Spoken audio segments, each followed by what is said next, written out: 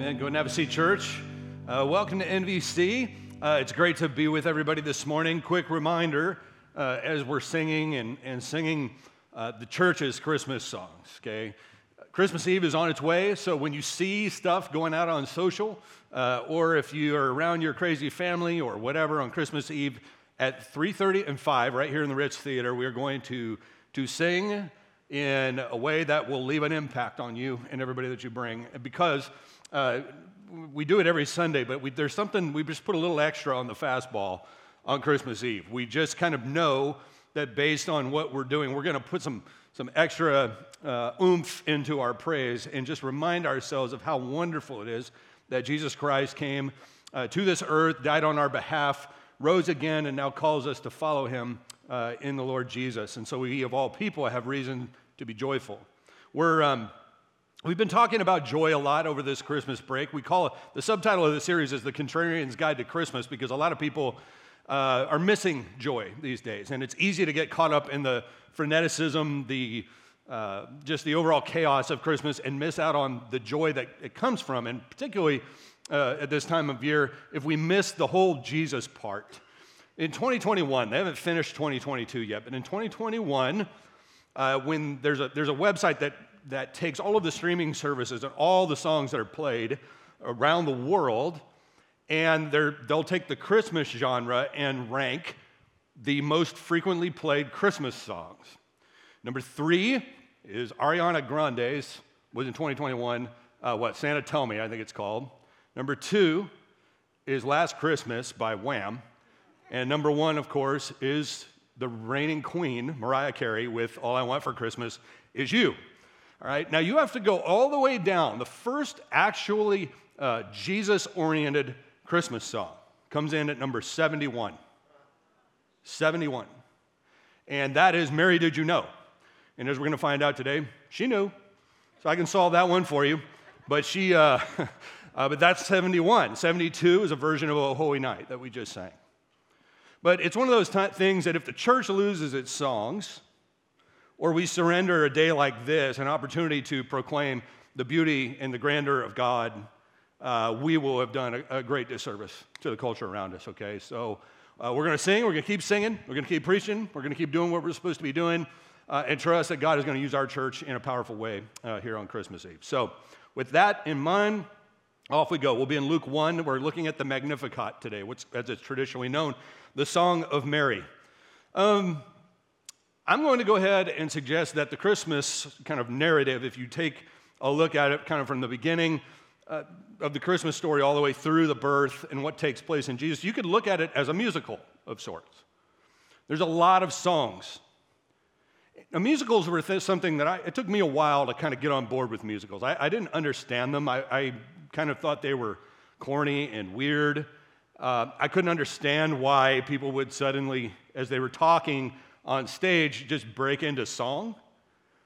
And music would begin playing, but I looked around, I didn't see an orchestra or anything like that. And then choreography, people would break into dance numbers, and you're kind of like, okay, but that's not how things go in life. You don't just all of a sudden, I'm not sitting here in the kitchen in the morning on Sunday getting my coffee or whatever, and I'm talking to my daughters, and then all of a sudden music begins to play, and then I start dancing, or a family starts dancing. And I didn't realize that, I was kind of just thinking it through and going, okay, well, and even then, it's like, why can't you just say it? And then I realized, no, it's got to be art. It has to be art. There's some stuff that needs to be sung. It can't just be said. Try it with me, okay? Tell me if these have the same power. Chim chimney, chim chimney, chim chim cheree. A sweep is as lucky as me. How about this one? Hey, the hills are alive. With the sound of music. Doesn't have the same zip, does it? I could talk to you about the music of the night. I could talk to you about Argentina not crying for me. They've had a good morning, by the way. Go Argentina. So they won the World Cup earlier today. And no matter what I say, it's just not going to have the same power that a song has. There are some things that only music can say, and one of the things it says is usually, now it can be a lament, but it says, I'm happy. I'm joyful. It wasn't about a week ago, I was just minding my own business, and all of a sudden my phone vibrates on the counter. I pick it up, and it's our distinguished executive pastor, Marcus Preciado. And he, apparently the joy of the Lord was in his heart, and he sent us this. Turn your eyes to this screen for this.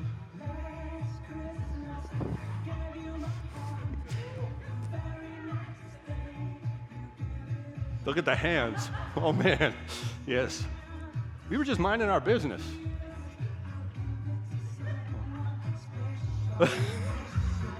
And you think he's done. He's not done. Here come the hands again. Holy Spirit hands or something there.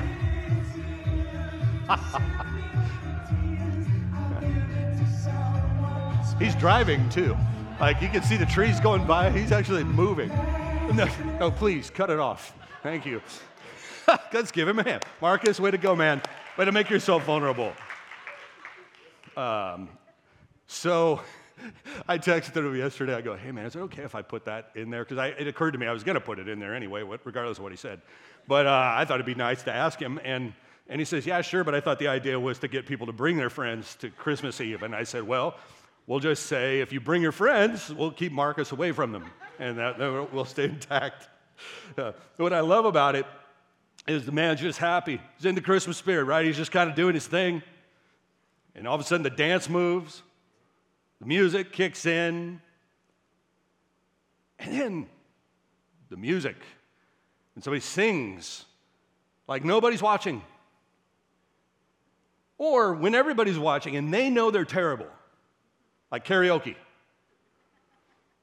Reminds me of a guy in our neighborhood growing up. His name was Carl. He was mentally challenged. And every song he sang, he'd come to devotionals at the little church I grew up in sometimes. He would take his Bible or his hymnal and he would push it to his chest like this, and he would throw his head all the way back as if he were in direct conversation with God, and nobody was around, and he would sing woefully off-key and extremely loud, like to the point you could almost only hear him unless the group collectively decided to burst forth. And he probably knew he didn't sound that great. It didn't matter. Every year at the street block party, he would come over, and at dinner time, Carl, for his talent in the talent show, would sing Amazing Grace just like that. Every year. Oh, man. Oh, to be like that. Oh, to have a song like that. Oh, to be the one that bursts forth and sing and not care as much about what everybody else around is doing, unless you're trying to say, hey, sing with me. Let's sing together. That's what makes Christmas, I think, one of the greatest holidays, certainly in the life of the church. And that's one of the reasons why, for instance, I think in some ways Christmas Eve has taken over Easter in a lot of churches in terms of its magnitude and attendance and things like that, is because it's the songs. Easter has some songs, but Christmas really got the songs. I mean, Oh Holy Night and O Come Emmanuel, and Silent Night, and all that stuff. And then you can throw in all the goofy Mitch Miller and the gang and Wham and Ariana Grande and whoever else. That's fine. But there's something inside most people. They know the difference between that and when somebody gets on and they sing O Holy Night with all they got. There's something different. The Bible's full of singing. There are roughly 185 songs in the Bible, give or take. 150 of those are the Psalms. And then you've got 35 outside of that where you actually have the song itself, is what I mean. But then you've got all this other singing that goes on. So like, for instance, in the Psalms, it'll talk about creation singing. In Psalm 96, 11 through 12, it says this: let the heavens be glad, let the earth rejoice, let the sea roar and all that fills it, let the field exult and everything in it. Then shall all the trees of the forest sing for joy. Groot, singing for joy. The trees are singing for joy. The heavens declare the glory of God, the scriptures tell us. There's creation praising God too. They've got their own song. There are a lot of psalms that predict the coming of the Messiah. So even before Jesus shows up on the scene, just the fact that he was going to show up at some point was reason to sing.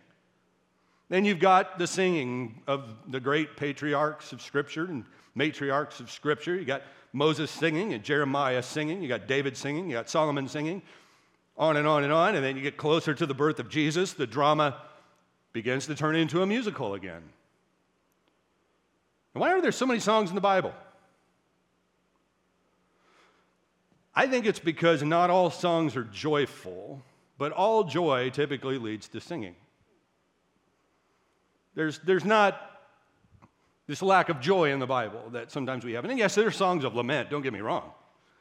Those are there. Psalm 22 would be a great example of that, where people are sad, but even then they sing.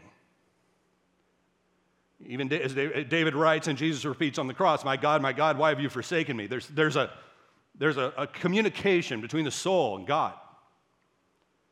When you get to the birth narrative of Jesus, you get the song of Mary, the song of Elizabeth. You got song from the angels singing when he's born. So there's dialogue and narrative, but then you can hear the orchestra kick up. Mary's told that she's going to bear God's son miraculously. She's kind of blown away by it, decides she's going to take off, go to her cousin's house, Elizabeth. And as soon as she knocks on the door and says, "Hey, I'm here," or "Hey, Elizabeth," the baby inside of Elizabeth jumps, leaps for joy. And they share pleasantries. And then Mary will go ahead and break into song herself. This morning we're going to look at the Song of Mary. We don't know if it was on key, if it was off key, but we do know, as it is with worship, that as the music travels from our mouths to the heavens, there's an auto-tune that takes place. Thank God. And God hears it the way it's supposed to be heard. Now, I'm not sure that everybody's always known quite what to do with Mary. Some people make a little too big of a deal out of her. She's an object of worship or somebody who can help forgive sins. She's not that from a biblical standpoint. Some people make a very, very big deal about her gender. It's really not about that either. I think the best way to interpret Mary is to look at what God says about Mary and then to look at how Mary understands what's happened to her. And if you do look at it that way, what she says in short is, as she sings, she is blown away by the fact that God would even consider her. She's exuberant and going, bananas in worship because she's blown away that God would call her to this. You can't consider the birth of Christ without at least considering this woman who becomes for us the means through which God delivers and is delivered into the world. There's much to be learned from the story, much to inspire us if we'll open our hearts to it. So the angel comes to her and tells her that she's been chosen to bear the Messiah by miraculous conception. And so she's full of all the normal questions, the kind of questions that anybody would ask at that point in time. How is this possible? That's a good one because she knew she hadn't engaged in the behavior that typically leads to babies. And the stork does not deliver in Bethlehem. So she's thinking to herself, oh, how's this going to happen? And the angel says, nothing is impossible with God. That's one to underline, memorize, get as a tattoo. Nothing is impossible with God. And when she hears those words, her uncertainty seems to evaporate right before our very eyes. And she declares then, I am the handmaiden of the Lord. And she surrenders to God's plan. And this is important. She doesn't do it begrudgingly. She does so with great wonder. And it's that wonder that leads her to worship. Here's the song. Mary said, my soul magnifies the Lord, and my spirit rejoices in God my Savior, for he has looked on the humble estate of his servant. For behold, from now on all generations will call me blessed, for he who is mighty has done great things for me, and holy is his name. And his mercy is for those who fear him from generation to generation. He has shown strength with his arm. He has scattered the proud in the thoughts of their hearts. He has brought down the mighty from their thrones and exalted those of humble estate.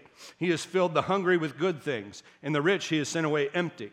He has helped his servant Israel in remembrance of his mercy, as he spoke to our fathers, to Abraham, and to his offspring forever. And with that, the orchestra winds it up. A little bit of a unique song in many ways. It's a song of a woman who became an unwed mother. She's conceived at a time that she didn't choose. She's called not only to go through the public shame of the unwed pregnancy in a culture that was revolted as such, but to endure the heartbreak that comes with what's much harder than childbirth, which is motherhood.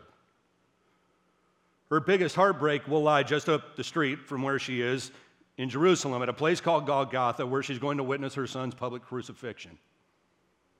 And yet, she sings a song of praise for her calling to give birth to and be mother to the Messiah. It's not what she planned. It's not how she planned it.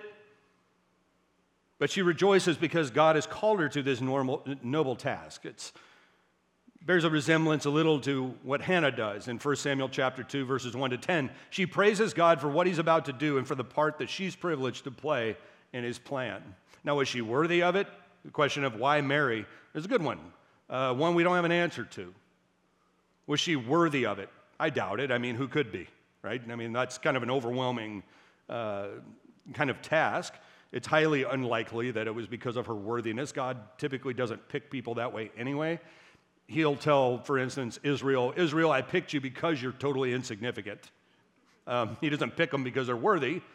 And he tends to do that very thing. And Mary seems to understand that she is unworthy of it, and that's why she sings. It's not because she sees herself as, well, it's about time, She doesn't see it that way. She's blown away by the fact that God even notices her, much less calls her to this particular task, and then becomes a demonstration for us of what humility in the light of our calling looks like. I mean, there's a lot more to Mary than the Christmas story. She does a lot more than just bear a child. She's Jesus' mother for his time on earth, 33-ish years or so. I don't know if they had diapers, but if they did, she probably changed them. She feeds him. She tries to protect him when everybody thinks he's crazy. She marvels at his preaching. She's there when they nailed him to the cross, and it's her that Jesus looks at when he's on the cross and says, "Woman, behold your son." As difficult as childbirth is, it pales in comparison to motherhood in terms of the commitment required, the joys and pains and highs and lows and unpredictabilities of it. I mean, it's one thing to be in labor for 20 or 30 or 40 or even 50 hours. It's another to be a mom for 50 or 60 or 70 years. Understand this, she's not just the birth mother of Jesus. She's the lifelong mother of Jesus and takes on the noble calling of motherhood. And she doesn't just accept it, she rejoices in it. And that's, I think, the thing that we need to understand. She rejoices, get this, that she's been called by God. I've heard some strange sermons on Mary over the years, where they kind of laud her for being willing to sacrifice her own ambitions and her future possibilities for the sake of raising Jesus. Man, she would laugh at that. If you listen to her song, at least. Now, she could be lying in her song, in which case she's kind of a liar, and we don't need to pay much attention to her anymore. But if we take her at her own word, she is blown away that God would even think of doing anything with her, much less this. And she sees it as a noble calling that gives her reason to magnify, to rejoice, to praise, to sing, because God has called me. And she sees herself down here. That's why you see all this high, low, rich, poor, all this stuff. She sees herself down here. She sees God as somebody who reached down past all the rich and powerful people down to little old Mary. That blows her away. Gets me thinking about calling. How we see it. Do we see God calling us to follow his son? Do we see that as something that brings great joy to our hearts? I can't believe that God would call me to this, that God would call me to follow his son, that God would call me to be a mom or a dad or a servant in the kingdom or a servant within the church or to do X or Y or Z, that God would call me to be generous. God would call me to be holy. God would call me to X or Y or Z. Or do we look at it as something that infringes upon what we would rather do with our time and our life? If so, then we should probably listen to Mary's song, put it on repeat, make it the number one played song at Christmas time. Okay, nope, number one this year is the Magnificat. Because God is always the hero of the story. That's what she says.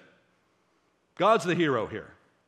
I mean, I think she's worth emulating, don't get me wrong, but what makes her worth emulating is the fact that when she gets this holy calling, she doesn't stand back and go, well, it's about time, God.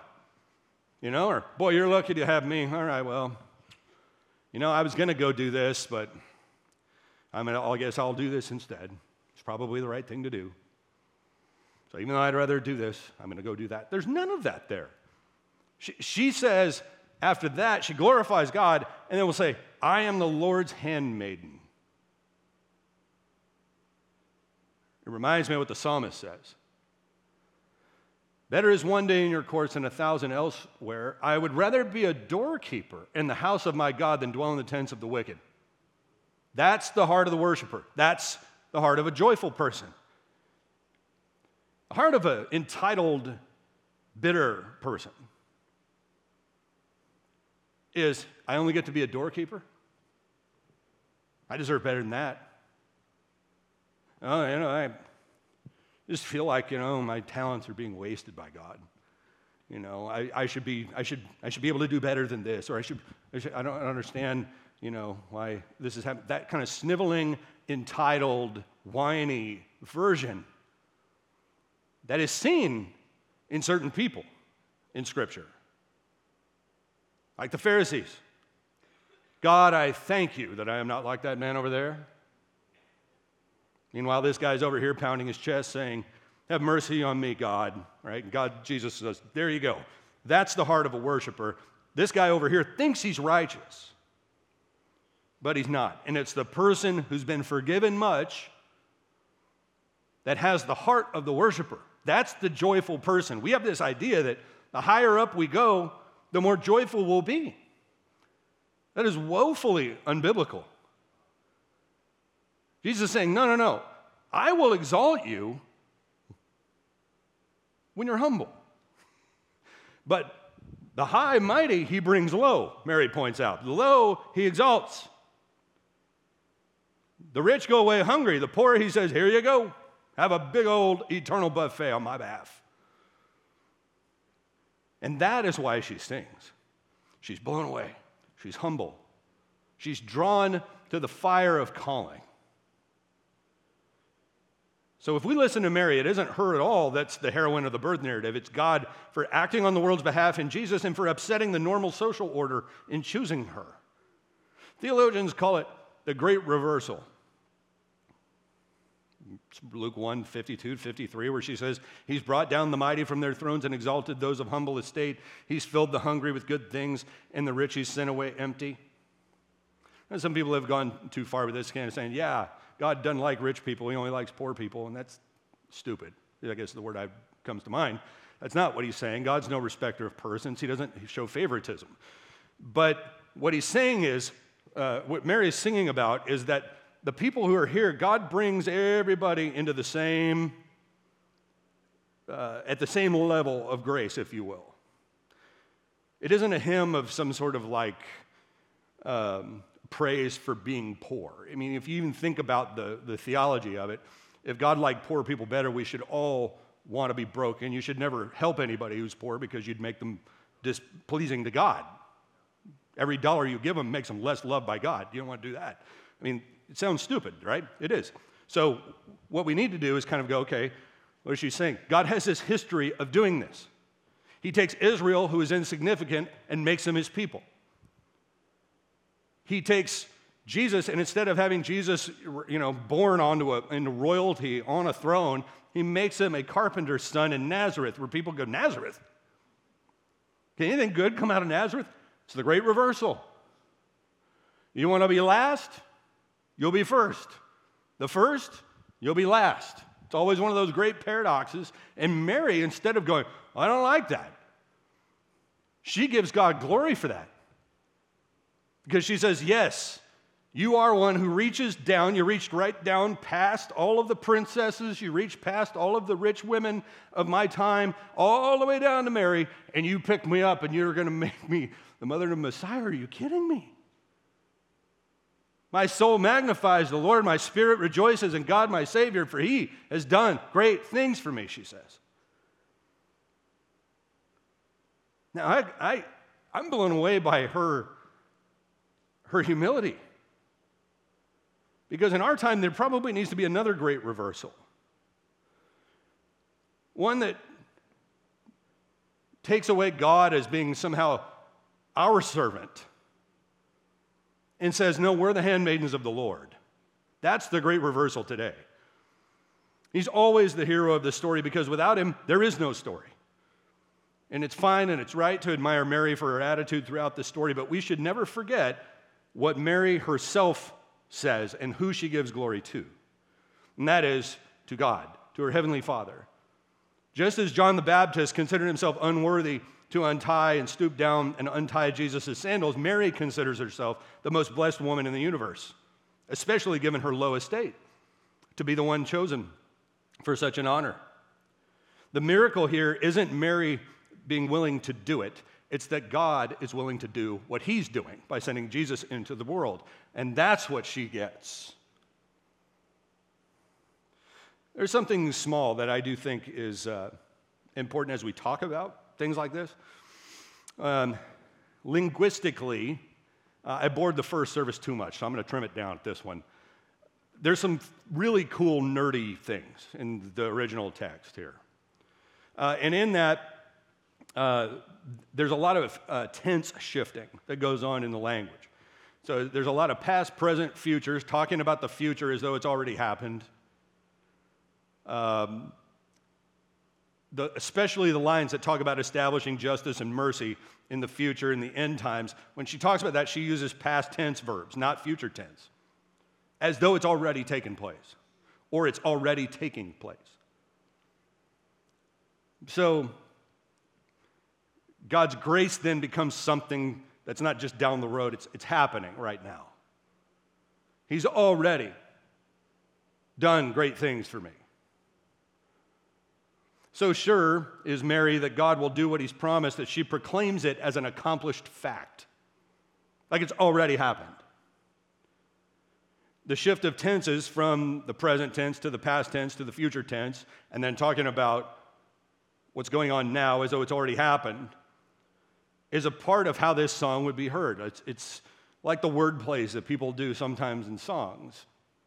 If we hear it that way, there's some version of her trying to say what God has been doing, he's still doing, and what he said he's going to do, he's already done. You could probably make some sort of musical song out of that with word plays. And so as we talk about the story of Christmas, we need to make sure that we remind people, yes, it is something that happened, but more importantly, it's something that's happening. And that what God is saying is going to happen is a done deal because of what happens at Christmas. That's how Mary's song works, and it's a great way of explaining the Christmas story to people. I had a preaching professor who said, when you tell a Bible story, always tell it in the present tense. Don't tell it in the past tense. There's a big difference between Moses and the Israelites went to Pharaoh and he said, let my people go, and Pharaoh then told them to go, and they went, versus Moses goes to Pharaoh.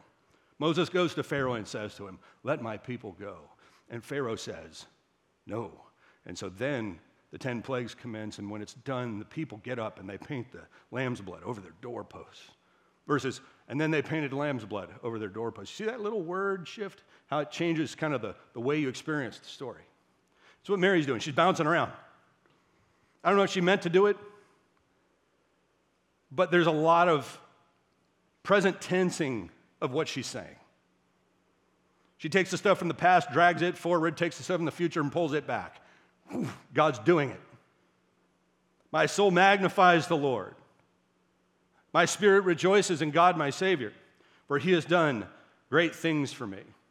And God has done great things. But God says he will do great things. But never forget, he's still doing great things, and he's going to do great things in the future. It's always present tense. 20 years from now, God's grace will still be in the present tense. But what makes this such a dynamite song is the wonder that drives it. Again, go back to the psalmist. Better is one day in your courts than 1,000 elsewhere. You hear the humility there? One day with God is better than all my other days put together.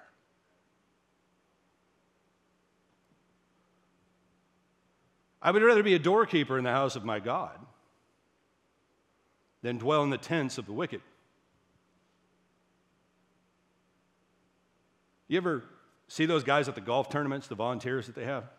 The PGA tournaments, they're standing around. These guys don't get paid anything. Their job is to just sit there and hold their hands in the air when somebody's about to golf. Tell people to get their kids to be quiet. Sir, don't take any pictures. Why are they doing that? Well, they love their community. No. I mean, probably they do at some point, but the reason they're there is to be around the golfers. Because I get to stand closer to the golfers than everybody else, and if Tiger's hitting and I'm working security or I'm a volunteer, I can stand back to back with Tiger. That's why I'm there. Would you rather be back to back with Tiger? Or do you want to be playing, or would it be more awesome to play the typical Friday foursome with your homies? No, you'd say, no, I'll pass on the homies because I'm with them all the time. This is the unique experience. That's the one I want. When you see the worshipers of Scripture, you see the people who burst forth in song, they have a compelling wonder that says, God is where everything is at. And anything I do on His behalf is better than everything else I can do on my own behalf put together. It's an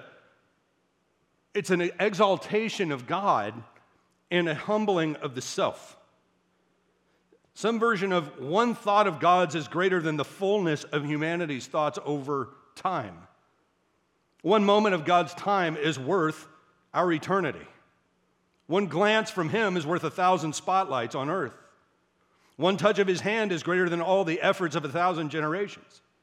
One calling from God is worth more than that of every other idol of this age put together. God is where it's at. And our worship doesn't just lead us to sing, it leads us to a life characterized by worship. One of my favorite preaching nerds is a guy named Fred Craddock. He's dead now, but he was a magnificent writer and preacher and great storyteller. And he was the one that used the illustration. I've used it with you guys before to help us understand how grace works. And he said, we think that giving our life to the Lord is like taking $1,000 and putting it on the table. And he says, and it is. It's like a large deposit. So when a person gets baptized, they're taking it and giving it all to God. And then what God does, he says, okay, now I want you to take all of that, go to the bank, and change that $1,000 in for a bunch of quarters and nickels and dimes. So you take that $1,000, you go to the bank, you change it all out. And we're asked to go through life then, putting out 25 cents here and 50 cents here and a nickel there and a dime there. So to follow his line of thinking, he says, you listen to the kid who has troubles instead of saying get lost. You go to a committee meeting, you give some time to somebody in a nursing home, you those kinds of things, 25 cents here, 50 cents here. That's how our lives are lived in the presence of God, little pieces of grace. You see, Mary's yes to God here is like putting $1,000 on the table. But what she does over her lifetime is a lot harder than putting $1,000 on the table. I mean, her yes is a big deal. It's a huge down payment. But she lives her life then putting out 25 cents here, 50 cents there as a mother to the Messiah. She says yes to the arduous trip to Bethlehem and then on to Egypt. She's there in the temple when Simeon blesses Jesus and says to her words that she can't understand at the time, but she will. A sword will pierce your own soul too, he says. She's there looking for Jesus when at 12 years old he stays behind in the temple to listen to his teachers. She's there at Cana of Galilee when the wine's run out, encouraging him to do a miracle. She was there when people think he's crazy. She stands up for him, offering to take him back into the security of her own home. She's there at the foot of the cross when he's hanging and says, from the cross and says, "Woman, behold your son." She's there through it all. When it's hard, when it's painful, even when it's dangerous, she is dealing quarters her whole life and lives a life of faith over the long haul. And that's what she really means from a biblical standpoint. It's not just, yes, okay, I'll go ahead and go through childbirth. It's so much deeper than that. It's a lifetime yes to God.